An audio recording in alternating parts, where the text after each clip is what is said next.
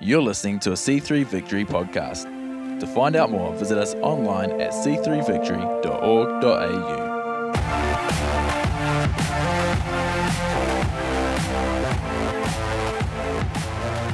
For those of you who are unaware, I really love Christmas. I'm a bit of a Christmas fanatic.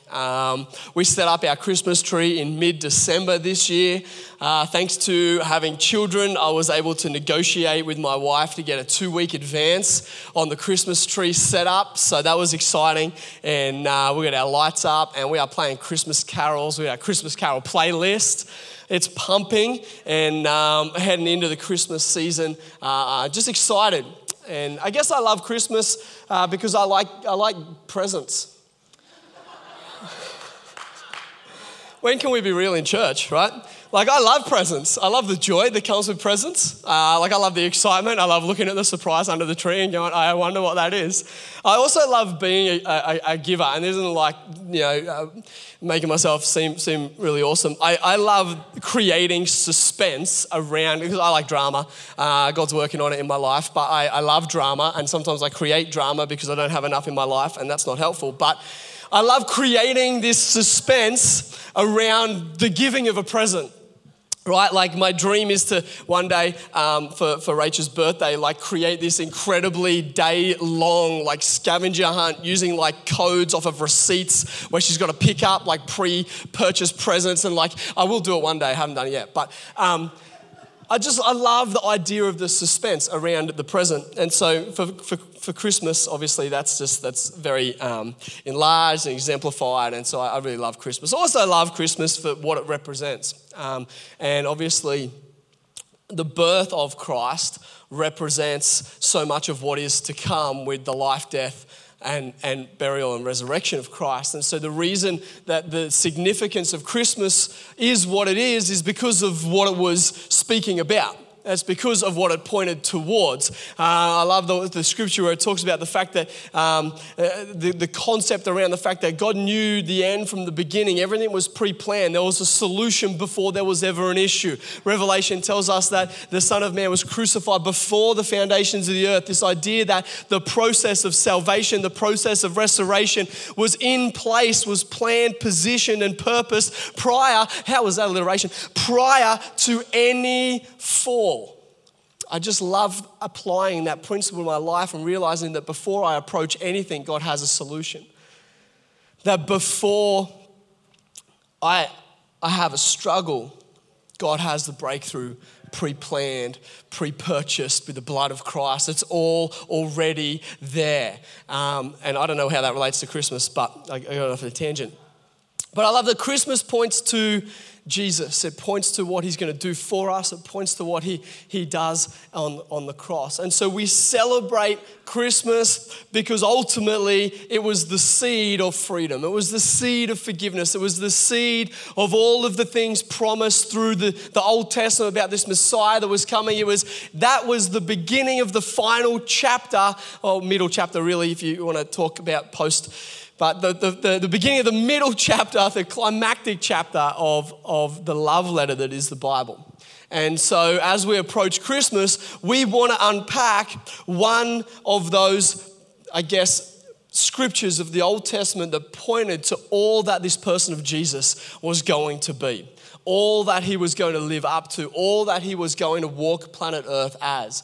And so this morning I get a great privilege in kicking off our Christmas Advent season series, which is very exciting. And it's called A Son is Given. A Son is Given. Who loves a good gift, right? Come on, see, all that stuff about gifts, it was all tied in. A son is given. And so if you've got a Bible with you this morning, can you turn to Isaiah? Isaiah, one of the great kind of prophets who spoke about this coming Messiah. Always talked about, this is going to happen, but, so you could say that Isaiah was the prophet of the big but. It was always but restoration, but hope, but life after, but joy coming. I love Isaiah for that. You just got to get through the destruction first. Isaiah chapter 9, and we're going to kick things off at verse 6. If you don't have a Bible, that is absolutely fine. We have it up on the screen for you this morning, and you can follow along. I'm going to read from the New Living Translation, but that is irrelevant in comparison to whatever you have in front of you. Follow along. Isaiah 9 verse 6 says, "For a child is born to us, a son is given to us, and the government will rest on his shoulders." How good is it to know that the state of politics in our world, that the government, that the rulership, not just of Australia, but the world of the universe, it doesn't rest on our shoulders. I tell you, that scripture right there will preach to your peace if you let it. So often we take things onto our shoulders that are never meant to rest on our shoulders. We take on the cares and concerns of the direction of our nation. We get all wound up and bent out of shape about where things are heading in the world and society and all these things. And we need to remember that, hang on a second, that doesn't rest on my shoulders. I don't need to carry that burden. The Bible tells me that his yoke is easy, his burden is light. Why? Because all the weight of all of the responsibility is resting on the shoulders of Jesus, not on me. Sometimes we just need to take one scripture and let it speak to us. These will be his royal titles: Wonderful Counselor, Mighty God, Everlasting Father, Prince of Peace. His ever-expanding, peaceful government will never end. He will rule forever with fairness and justice from the throne of his ancestor David. I love this verse right here. There's so much in this. The passionate commitment of the Lord Almighty will guarantee this. The passion, you know that God is passionately committed to your journey. He's passionately committed to your breakthrough. He's passionately committed to providing for your needs. He's passionately committed. And it says he will guarantee this. There's very few things in life these days that you can guarantee. Death, taxes, they're the two that tend to come to mind. But there's very little that we can guarantee in life. But what we can guarantee is that God is over all, in all, and working through all. We can guarantee that God is amongst what is happening. That he has not just packed the boat full, pushed it off from the shore, and wiped his hands of what's going on planet Earth. No, God says that he has a passionate commitment to what is happening on planet Earth. That he has a passionate commitment to making sure that his plan and purpose comes to pass, and he is willing to stand and guarantee that what he has purposed for planet Earth is going to happen. We can take a lot of hope from that in this season. We can take a lot of hope. There's few areas in life at the moment that we can get hope from, right? If you turn on the TV, it's very easy to lose hope. If you open up the newspaper, it's very easy to lose hope. But right now we can come to Scripture. We can come to the very Word of God, penned by human hand, but inspired by His Holy Spirit. And we can read that God is going to guarantee that He has a passionate commitment in your life, for your future, for your kids, for your kids' kids. There is a passionate commitment that God has towards humanity. So as we unpack this morning, can I pray? Can I pray for you? Can I pray for the Jets? Is that all right? They're playing tonight. It's an important game. Father God, I thank you so much that you love us. You love humanity, your people, your family, your children. Lord, I thank you that you have a passionate commitment to the things that you have set in motion. Lord, you're not a set and forget. You're intimately involved. Father, I pray this morning that you would speak from your word, that you'd give hope from your word this morning, that you'd give joy from your word this morning. And Lord, I pray too, I want to lift up the Jets to you, Father. God, help them decimate the city tonight, Father. Lord, help them to go into that place and plunder and take back a great reward in the name of Jesus. Help us to win the premiership this year and show that we are your favored city. Amen, amen. Come on, away games, we can still win. So, even though this morning is obviously a celebration, it's about you guys, can I encourage you as we unpack the word, the greatest thing that you can get out of this morning is food for your soul. It's food for your spirit. It's getting something from the word of God that is going to feed you this morning deep down in your soul. So let's engage right now. Let's lean forward, not because Nate has something to say, but because God is speaking through his word to each of us, okay? You don't necessarily need my opinions. What you need is the word of God in your soul. And I believe he's put a word on my heart to speak. I'll do my best, but I do believe that as I speak, God will speak to you. So lean in. Be expectant, be engaged. It's going to be a great morning. Again, to our visitors, thank you for being here. Hope you get something incredible out of what we believe God is saying at our church this morning. So I love to give gifts. I spoke a little bit about that. But who's had an experience of the awkward gift? Come on, loud and proud. If someone sat next to you, gave it to you, it's okay, they won't know. Right, like the gift where either you've given the awkward gift. Can I tell you a story where I've given a really awkward gift? Is that all right? Some of you won't find this awkward, but some of you will find it extremely awkward. So I believe it was Christmas. I might be wrong. My wife will correct me. It's okay if I'm wrong. I believe it was Christmas, and I have been on a journey. Rachel and I have been married for 9 years now, and it's taken me almost all of that time to understand that when she says she's practical, she's really practical. She's not just saying that, because I'm kind of the opposite. I'm sentimental, I'm dramatic, I'm emotional, I'm nostalgic, I'm the one that's organizing, there to be a hand-drawn copy of one of our wedding photos to be framed with a scripture on it, and she's the one that's buying me a USB Bluetooth speaker for our wedding anniversary. That's right, like we're still giving out of who we are rather than what our spouse is. But we're on that journey and it's great. And so that wasn't the awkward gift bit, but So I'm learning this, and I'm stepping out on a limb, I feel like, because for me to buy a super practical gift feels like it's not a gift at all. And so I went to I think it was the Good Guys, and I was like, what is the most practical thing that Rach does? Like, I know that there's some things she likes to do, and I could get a gift in that. And so I'm walking around, and then I spotted the Dysons, right? Cordless Dysons. Just as a side note, men, husbands, buying your wife a vacuum cleaner can come with potential, So I went out on a limb, right? And so I bought this vacuum cleaner for my wife, which was in no way saying that our house is dirty or she should clean. But very, very clearly could have, right? Could have conveyed an incredibly different message. So for me, it was incredibly awkward to wrap up and think the pinnacle of our gift-giving moment, right? Like we're all together celebrating. This year I'm going to be dressed as Santa. It's a surprise. Don't tell Addie. It's going to be awesome. And so the pinnacle, right? Because you always save the best gift to last.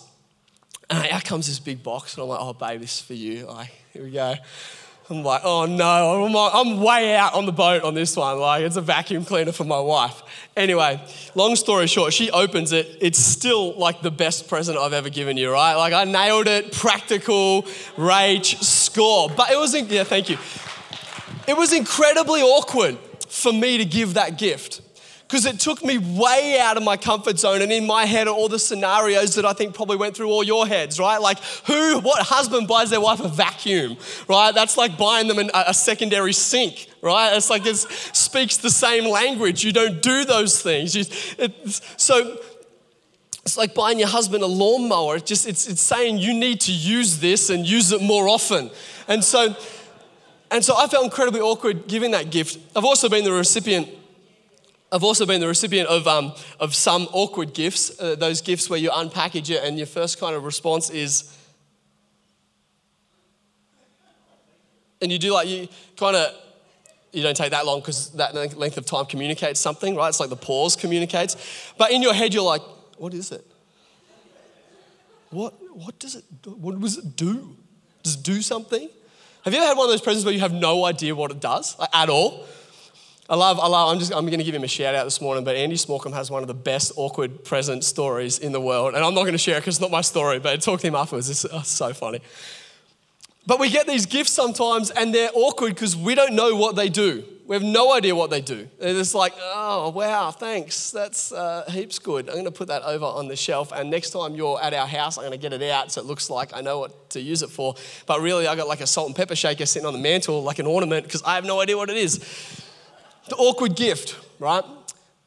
The thing is that the nature of a gift is discovered in what it does, right? Like we don't discover the nature of the gift if we can't work out what it does. In fact, I'd say that it actually becomes a gift in the eyes of the receiver, okay, as it outworks its function. So the giver can think they're giving a gift, but it's only a gift to the receiver when it starts to do something that benefits them. And as the receiver receives, it becomes a gift. As the receiver gains something from the gift, that's actually when it becomes a gift in their eyes. It's not only the gift, but the benefit of its function. And we read this passage today and we're told that a son is given. Now I imagine that in the eyes of God, that wasn't an awkward gift, right? A son is given. It's a great gift, right? He's blessing humanity with a son. To the Jewish nation, super awkward gift. They didn't know what to do with it. Right, they had no idea. What does this thing do? It's like messing with our whole political system here and our whole religious belief. I don't know where to put Jesus, so I'm going to put him on a cross. And so we read this scripture. It says, what a prophecy of hope, right? In this passage of scripture, what a prophecy of hope. A son would be given. A gift in the form of a son would be given to mankind. Jesus Christ, the greatest gift from God to humanity. But we have to ask ourselves, right? Like, why was he the greatest gift? Why do we put him up on a pedestal and celebrate so significantly the gift that he was to mankind? Such a huge celebration about a child. Now, I've had children, and they are a celebration most of the time. But there's some time in there where you're like, I'm not so sure that this was a gift from heaven. I feel like this was more of a piece of sandpaper for all of my sharp edges as a human. So why was Jesus such a gift? It comes back to what we said. The value of a gift is seen and experienced as the gift outworks its function. So the gift that was Jesus was seen and experienced in the extravagant nature of, I'm going to make up a word now and you're going to be okay. Extravagant nature of the giftness of Jesus was seen in his function on planet Earth. It was seen as he outworked his purpose. It was seen as he went through Caesarea and Galilee and all the areas that he worked, and it was as he did things, as he functioned on planet Earth, that he actually became the gift that was given. Let's talk about some real life examples. Let's talk about the gift that everyone loves to get and no one knows what to do with, the photo in the frame, right? Yeah, Rachel, the photo in the frame, right? As it's placed somewhere, it brightens. It reminds, this is me, it's nostalgic Nate talking, right? It brightens the room, it reminds us of good times. It captures a moment and then it re-expresses that moment to everyone who glances upon it. How poetic. Right? And so the nature of the gift of the photo is seen as it functions. Now, a photo doesn't have much of a function. Its function is simply to express a moment. It's to be a reminder. But as it does that, as we gaze upon that photo and go, oh, I remember that photo has performed a function, and we go, that was a great gift. I received oh, come on, Pastor Karen would love photos. Everyone, photos for Pastor Karen. I don't know that I'm your secret Santa, but if I was, I'd get a photo. Gift number 2, one of my favorite gifts, as long as I get to choose it because I'm very particular, and that is clothing. All right? Clothing, right? As we wear it, it actually becomes a gift. Sitting on the floor, it's not a gift. Definitely not if you're a teenager. Leaving your clothing on the floor is not a gift to your parents. In case you're wondering, clothing that comes off into the dirty washing basket is a gift for your parents. So, amen. Come on, where are my parents at?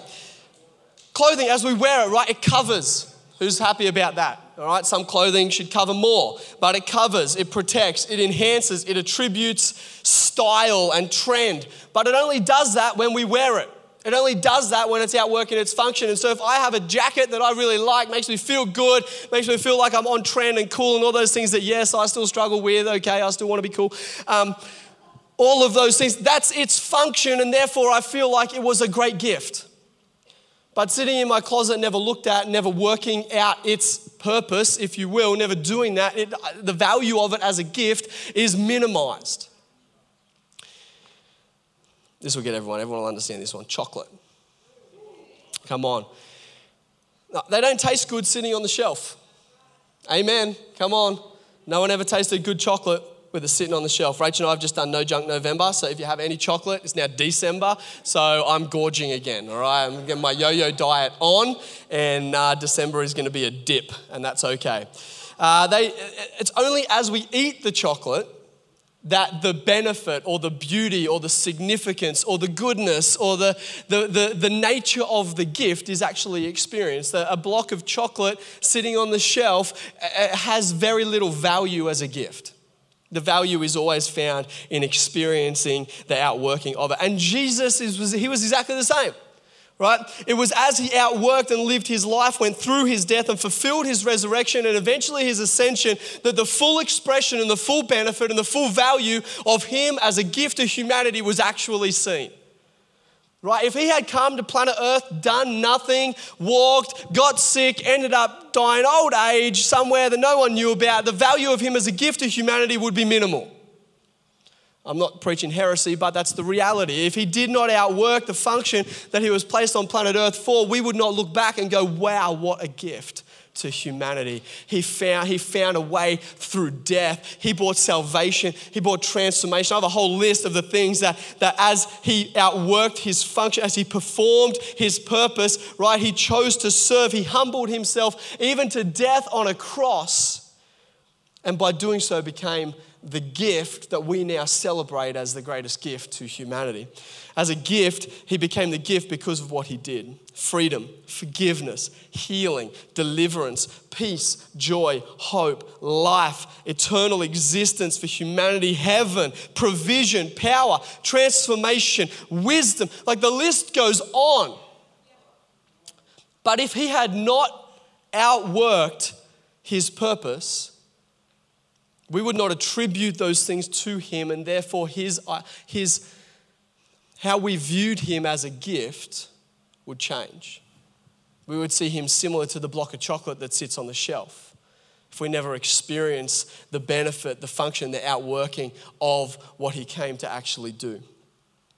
I don't know about you, but no Christmas gift, no amount of chocolate, no piece of clothing has ever, some clothing gives me freedom. It's like I'm wearing nothing at all.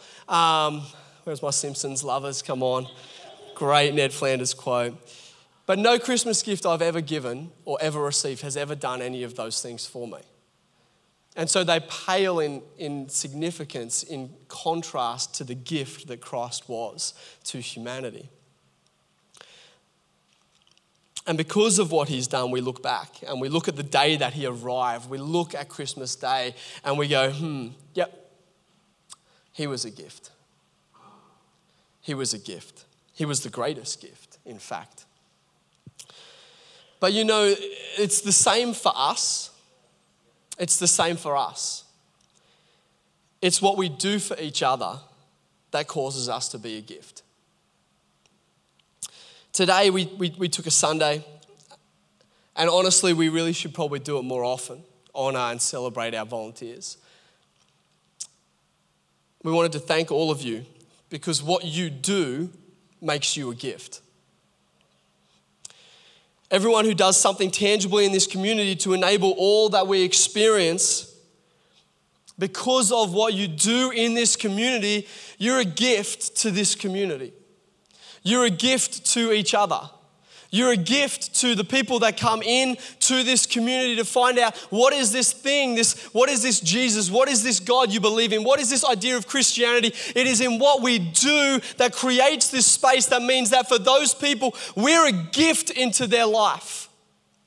Let me tell you, when the first time I walked back into a church after walking away from it, the first time I walked back in, the people that welcomed me, the people that took the time to ask me my name, my story, what brought me into church, I tell you, they were one of the greatest gifts to my life because they're the reason I went back the second week and heard the gospel for real. And now I stand here today doing the same thing, telling you there's a Jesus who's real, who died on a cross to bring life into your life. And I'm telling you that I look back and I go, wow, they were a gift because of what they did.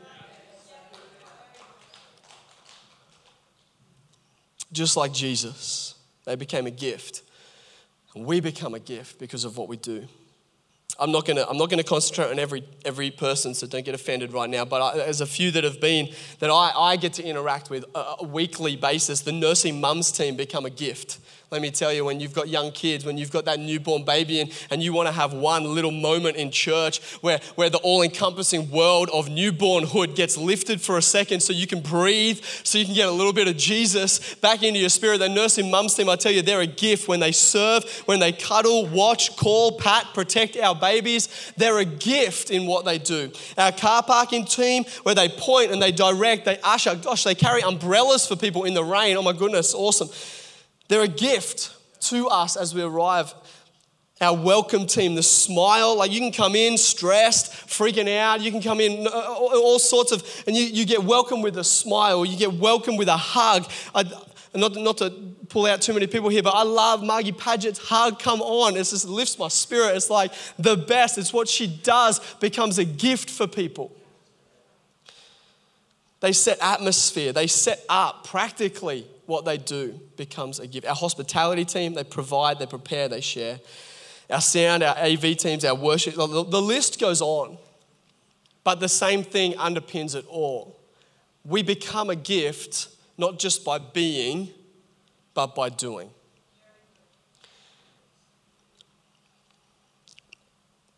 Like sometimes it's appropriate to go, you're a lovely person, but I need to experience some of that for you to shift from being a lovely person to a gift in my world. We all have a lovely nature, but just like Jesus, he could have been a lovely person, but if he had not done what he was purposed to do, he would not have become a gift to humanity. We transition to being a gift to someone when we actually do something for someone. And this morning, we celebrate everybody who has chosen not just to be, but to do. We celebrate everybody who, from the smallest thing we do to the biggest thing that we do, that it is when you step out and when you do, when you choose like Jesus did to humble himself and serve, when you put your hand up and go, you know what, I'm gonna do something that's gonna be a function within this incredible community. Can I tell you, you become an incredible gift to everyone else that calls this community home. You become an incredible gift to the visitors that walk in. You become an incredible gift to everyone who interacts with what it is that you're doing. So can I say thank you to you this morning, every single person? Can we thank each other? Fantastic. Let me ask you a question. Do you enjoy something about Sundays? There's lots I enjoy about Sundays, but do you enjoy something about Sundays? Is there one thing that you think, you know what, I enjoy that? I enjoy my conversation with the guys who welcome me in the morning. Can I tell you that without people doing something, that wouldn't be there to enjoy? Everything that is this is because of people choosing to do something. And we're all in this together, and we don't all need to do everything, and that's the beauty of it. We can partner together, all doing something small, and we can be a gift not just to those within our community, but we can begin to branch out and be a gift to those out in the community. What we're starting to do with our center, our downstairs level of Victory Center, as people begin to do things in there, they are beginning to be a gift out to those in the community. We need to understand that it's fantastic to be. It's wonderful to be. But when we start to function, when we start to do, when we start to serve, when we start to put tangible action onto something, we shift from just being to operating as a gift into somebody's world. And I want to do two things this morning. I want to celebrate absolutely every single person in here who puts their hand to something. Every single person who has chosen to do something. Sometimes all we can manage is a small thing. Can I tell you that when Jesus told the parable of the talents, it didn't matter if it was small or big, it was faithfulness in doing that got celebrated. It was faithfulness in putting their hand to an operation. It was faithfulness in willing to do a function that got celebrated. It's our faithfulness in doing that makes us a gift. It's not about the size. It's not about what. It's that we are willing to do. It's that we're willing to partner. It's that we're willing to function that makes us a gift. And so I want to celebrate everybody that does anything here this morning. I want to celebrate you. You are awesome. You make this place what it is. You know, we talk about being the church, which is the gathered people. That's you. You make this place what it is. But on the other side of that, can I put out a challenge as campus pastor? To be the church that I believe that we can be, the trajectory that God has us on as a church. We need every person to be a part of it. We need every person to fulfill the function and the purpose that God has put in their heart to do, both in this community, but also in the things that we're doing and outworking in our center. Can I challenge you that if at the moment, maybe you're new to our community and you've never been invited to be involved, you've never been invited to have an opportunity to put your hand to something, to do something, to be a part of the functioning, to become the gift. Can this be your invitation? Can this maybe be that challenge that if you've been here now for a little while and you feel like this is home, can I say we would love for you, not just to be, but we'd love for you to be a part of what we do? Practically, we'd love for you to be a part of a team so that you can be a gift, not just to this community, but maybe to the people out in the community that don't know Jesus. You can be a gift as well. If you're here and maybe that resonates with you and you've never known the pathway, you haven't known how do I even get involved? It's super easy. Just come and talk to me after the service. I'll be down the front. And we're going to be launching some incredible new things next year. But there's also some teams that I know even right now have got some opportunities in them. There's a couple that I wanted to let you know about just in case this resonates with you. But we got an incredible team that meets with every new visitor.